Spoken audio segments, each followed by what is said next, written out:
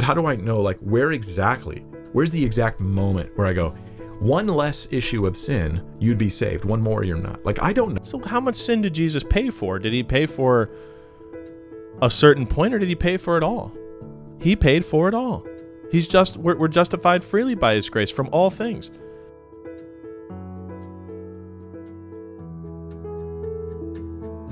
Hey, welcome back to Bible Line. I'm your host, Pastor Jesse Martinez, and today is one of the first kinds of this style of video. Somebody actually sent me a question with a video attached for me to respond to, and upon viewing the video, we trimmed a little bit off the front and the back, not to say that removes any relevant information, but that's what we're going to do. So this is kind of a new style for us today, but I want to read the question, and then we will react to the video. All right, so our listener asks, would you consider responding to this video by Mike Winger? He has so much content out there and is not a Calvinist, but clearly holds to some form of lordship or works prove you're really saved. It's comments like these from almost all preachers that leave me and many others confused. And then she provides the link. Of course, we will put the link in our description. You can go watch the video for yourself. The video is about 5 minutes and titled, When to Be Scared You're Not a Genuine Christian. Thank you and love listening to your videos. Oh, that's very good. I'm glad that's an encouragement to you. All right, so we'll go ahead and pull up the video from Mike, and we'll get started.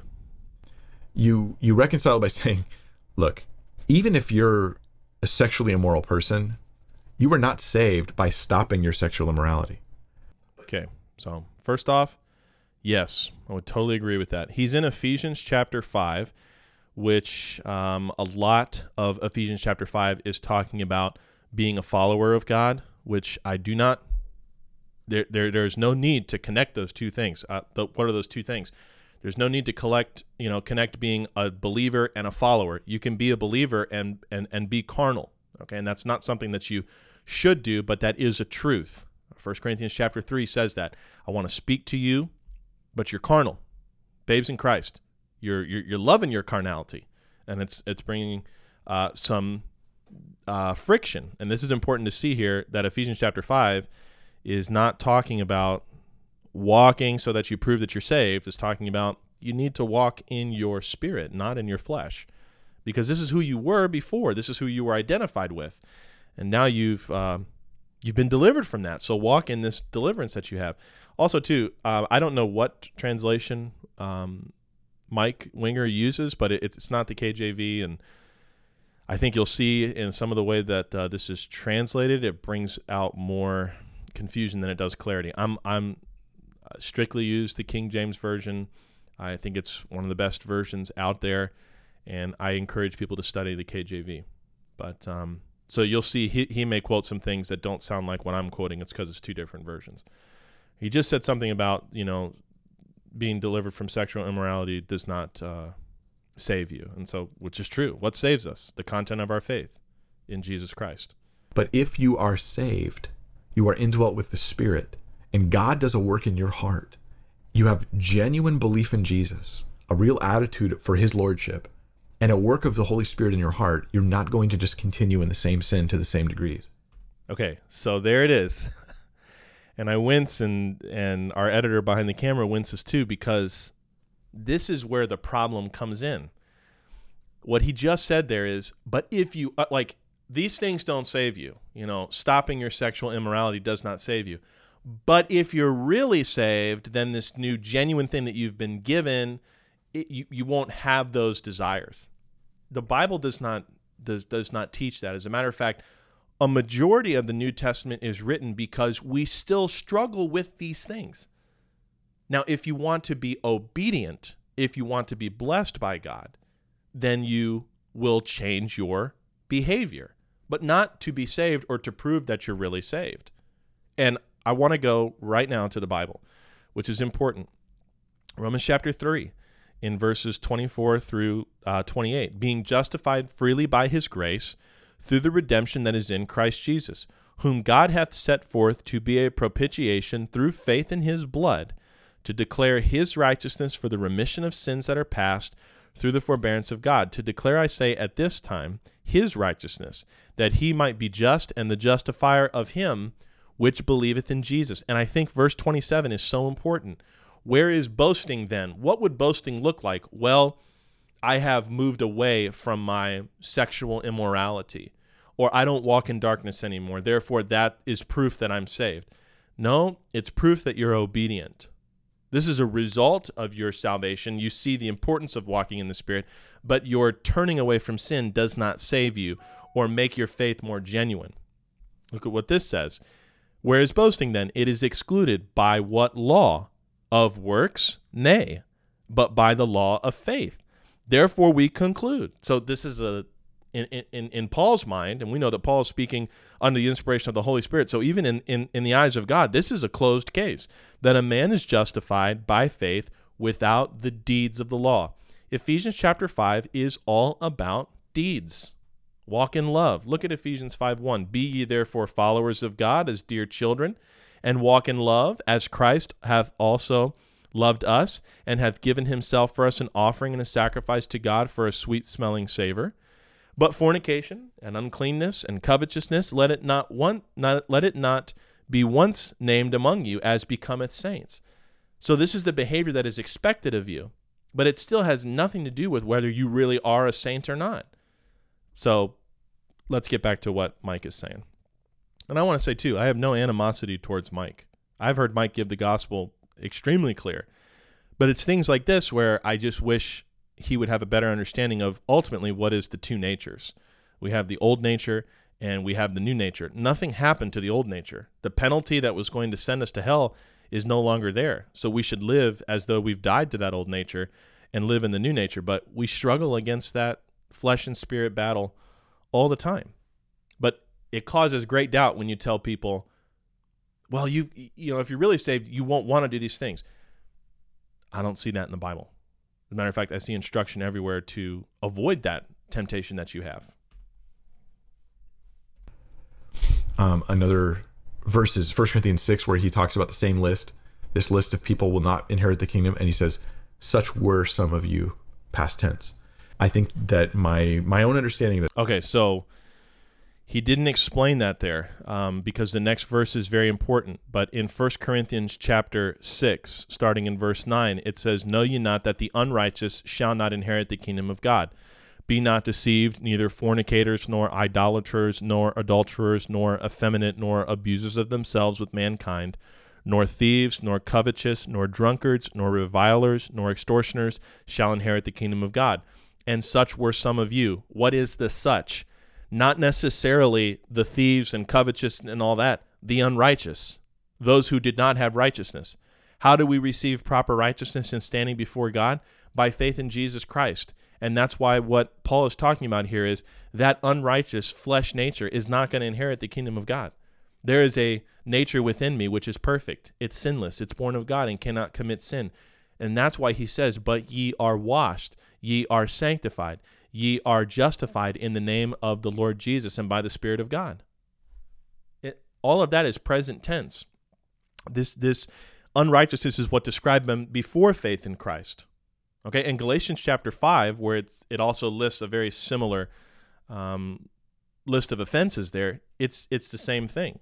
But to look at this here and say, and I don't know exactly what Mike is meaning here. I have to kind of put this in, but it seems to say that, because you don't do these things is proof that you're really converted.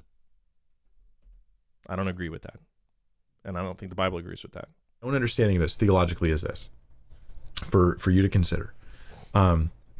Consider two clear categories and then two fuzzy categories of people. Right away, this is a red flag. There are two clear categories, those who have the righteousness of God and those who have their own self-righteousness, which is considered in the eyes of God unrighteousness. Fuzzy categories causes doubt. A Christian who's clearly a Christian, as far as you can tell, you have real strong reason to believe they're Christians. An unsaved... Okay, so a Christian who's clearly a Christian, you have strong reasons to understand that. That points to their works. Okay, so this is the first category. An unsaved person who's clearly unsaved. Okay, you've got them. Then you have these other categories where you've got like a person who claims to be a Christian, but they're really not saved. And then there's a person who claims to be a Christian. They're saved, but you can barely tell, right? Like they're in that. See, so this is where I have my biggest problem with his video. We're not saved by a demonstration of good works. We're saved by faith in Christ. 1 John talks about that. The one who agrees with God about Jesus being the Son of God. This is how we test those who come in and teach something like a false error. The record is that God has given us eternal life. I think it's worth going here because this is not our works is not what we're saved by. We experience physical deliverance. We won't be chastened by God to the point where he'll take us out of this world. We can experience salvation in that way by good works, but not standing before God. Abraham believed and it was counted to him for righteousness. But my other point here is in 1 John chapter 5 and verse 10, he that believeth on the Son of God hath the witness in himself. He that believeth not God hath made him a liar. Okay, so earlier he just said there are two categories, right? Real clear, Christian, unsaved. But he didn't say the clear category Christian is a person who's believed. He didn't say that.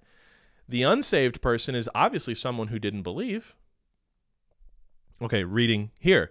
1 John 5:10, but he that believeth not God hath made him a liar, because he believeth not the record that God gave of his Son. And this is the record, that God hath given to us eternal life, and this life is in his Son. He that hath the Son hath life. He that believes hath life. He that hath not the Son believes not, hath not life. These things have I written unto you that believe you have life on the name of the Son of God, that you may know that you have eternal life. And everything that John had just covered in his book of 1 John is talking about, because you have eternal life, behave in this way. But it does not mean if you don't behave in this way, you don't have life. And that's where I think our friend Mike is getting confused and leading others into confusion. Fuzzy zone. And you have these groups of people who you go, are you the unsaved person who pretends to be Christian? Or are you the saved person who just has a lot of compromise, but you're still going to be saved? I don't know how to unfuzzy these two groups. I appreciate his honesty. I really do. And this is why I say in videos like this where we react to somebody, I'm not trying to be inflammatory or aggressive towards Mike. I've never met Mike. I haven't talked to him. And like I said, most of the time he's clear on the gospel. But right here, this concerns me because, the young lady who wrote in said that pastors teach like this, and they do. And I appreciate that he has said very plainly, I don't know how to reconcile these two. And the reason why he doesn't know how to reconcile these two is because he's not resting in the fact that the Bible says there is such a thing as a carnal Christian. There is such a thing as a believer who does not walk in the truth, who walks in the ways of the world. They experience destruction here physically. They die early as a result of God's wrath, as a result of God's chastening. God's wrath has already been satisfied on the cross, but they're still saved because they have a proper covering for their sin. They just struggled with their ongoing sanctification process by their own decision. So let's continue. Personally, I know there's warnings towards them. Hey, if you're living these lifestyles, you're not going to inherit the kingdom. But how do I know? Okay, so I don't think those warnings exist. I think that that they won't inherit the kingdom. Jesus is talking about that when he's talking in Matthew chapter 5, 6, and 7, the Sermon on the Mount. He's pointing to the fact that these people cannot live right enough to walk into the kingdom of their own accord. That's why they had to put their faith in a coming Messiah, of which he claimed to be. But I do see where if you do not walk after truth, if you walk after the flesh and not after the Spirit, you're going to be denied rewards at the rewarding stand, at the judgment seat of Christ. Nowhere is salvation in view.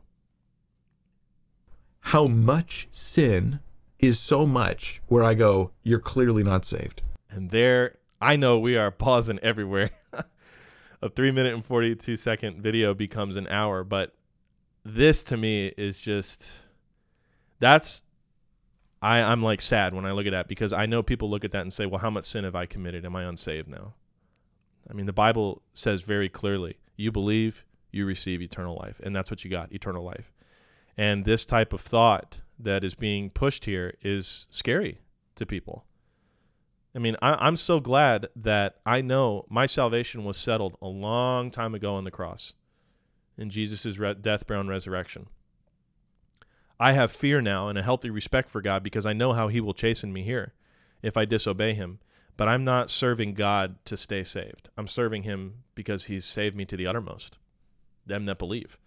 Matter of fact, I'm going to look that up. I can't think of it off the top of my head. I think it's Hebrews 2. I'm going to look up that word uttermost. And Hebrews chapter 7 and verse 25, starting in verse 24. But this man, because he continueth forever, hath an unchangeable priesthood, wherefore he is able also to save them to the uttermost that come to God by him, seeing he liveth to make intercession for them. What does it mean to come unto God by him? It's to believe on Jesus Christ, that he has paid for our sins. Let's continue. Now, am I saying that your sin made you unsaved? No, I'm saying your sin. But you did, because you had just said how much sin makes them unsaved. But now we're clarifying that statement. Reveals that your claim to believe in Jesus is not genuine. You don't have real faith. This is where the rubber meets the road, real faith. So I would say here, based on this statement that he had just made, he would say that faith alone does not save us. He'd probably say that James chapter 2 is all about a faith without works is dead. We see from the context in James chapter 2, he's talking about your faith is profitless. It has no vitality. It has no life, not because you are now eternally separated from God again, because that would nullify what Jesus said, that you're never going to be brought into condemnation again, but that it's not that you are unsaved now, but your faith is of no value to those around you. Your faith is not going to save you from the chastening hand of God. But how do I know, like, where's the exact moment where I go, one less issue of sin, you'd be saved, one more, you're not? Like, I don't know. So how much sin did Jesus pay for? Did he pay for a certain point, or did he pay for it all? He paid for it all. We're justified freely by his grace from all things. Acts 13:38. Be it known unto you, therefore, men and brethren, that through this man is preached unto you the forgiveness of sins. Verse 39, and by him all that believe are justified from all things. So what he's saying here, what is that one sin that'll make you unsaved again? We're justified from all things, all sin. You couldn't be justified by the law of Moses. What does that mean? Specifically by following the 10 Commandments, which I think would be a good rule for Christians to follow if you're trying to earn eternal life. But you can't earn eternal life by working the law. The law condemns us. Galatians 3 talks about that. Let's continue. Know this, you don't know this, we don't know this. So there's this fuzzy zone where Paul just warns people. He goes, hey, look, if you're in this zone, like you're in the scary zone, get over here where your life is clearly in Christ.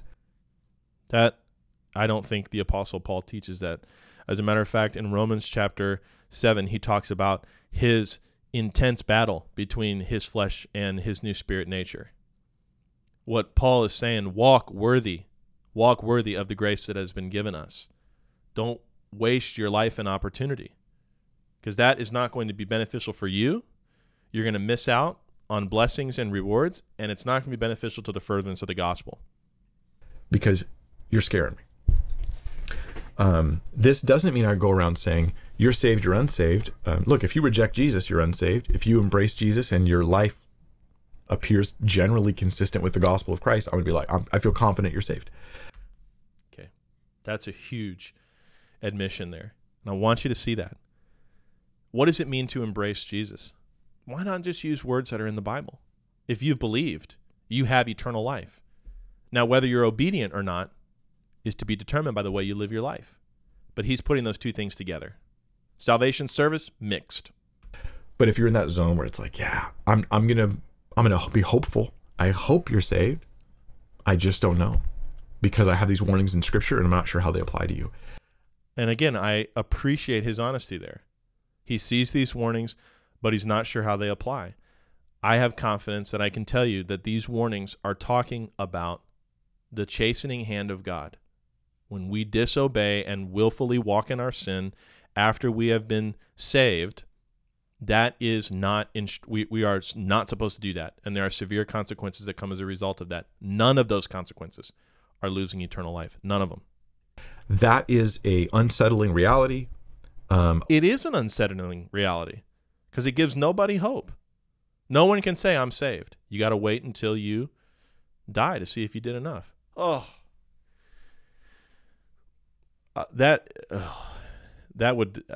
would not be doing what I'm doing right now if that was the truth. I would be frantically worrying about my own salvation. But I have peace and rest and comfort now. I've got joy because I know I'm saved. Not because of my good works, but because of the shed blood of Jesus Christ and his resurrection. Amen. A lot of pastors feel compelled to tell everybody who's even remotely in this group that they're all saved. And this is very heartwarming. And I feel the compulsion. I want to tell you that. But I don't think it's biblically true. I think it's okay to be a little scared sometimes because your lifestyle is contradictory. It's okay to be scared that you have hell as a possibility and an option. No, perish the thought. Disagree with that. Predicting your claims of faith and go, yeah, I need to get serious about Jesus. If that's you and you're listening, then the answer is not to grow despondent or depressed and not to be all woe is me. What other option is there if you could go to hell because you're not doing enough? Those are all the bad things that got you into this situation. The answer is to turn your faith and trust in Christ genuinely. So there's the genuinely, and by what he's described, genuinely would be good works. And to really have an attitude of repentance and pray, God, help me have a real attitude of repentance here, and then bear fruit that shows that was genuine. And if you don't do that, then you were never saved, and you're going to go to hell. No. I think what I would say here is 1 John 5:10 through 13. That's the only solution, is turning your life and focusing on Jesus. It's not abandoning. Well, I just give up then. Like, this is what got you into this. No one will do that. No one will just give up. They will live in fear because we're talking about an eternal suffering and torment away from God. This is not you get to go first in line compared to the fifth in line at the buffet. This is not, that's minimal. We're talking about heaven and hell. You're drawing a very fine, undefined line, and you're telling people to just hope that they do enough. I'm sorry. I disagree. I'm not sorry. I disagree with that because I don't think the Bible teaches that. Mess that kind of thinking. You need to come to light. That's the only solution. Okay. Well, that's that. I think I've done my best. You know, these on-the-spot reactions, of course, there's going to be some meat on the bone that I probably didn't address, but I hope that answers your question. And like I said, I have no animosity towards Mike Winger. This is not the intent to destroy him, but I do want to judge the content of what he said in line with Scripture, and I think I've made a case for why there's a big disagreement there.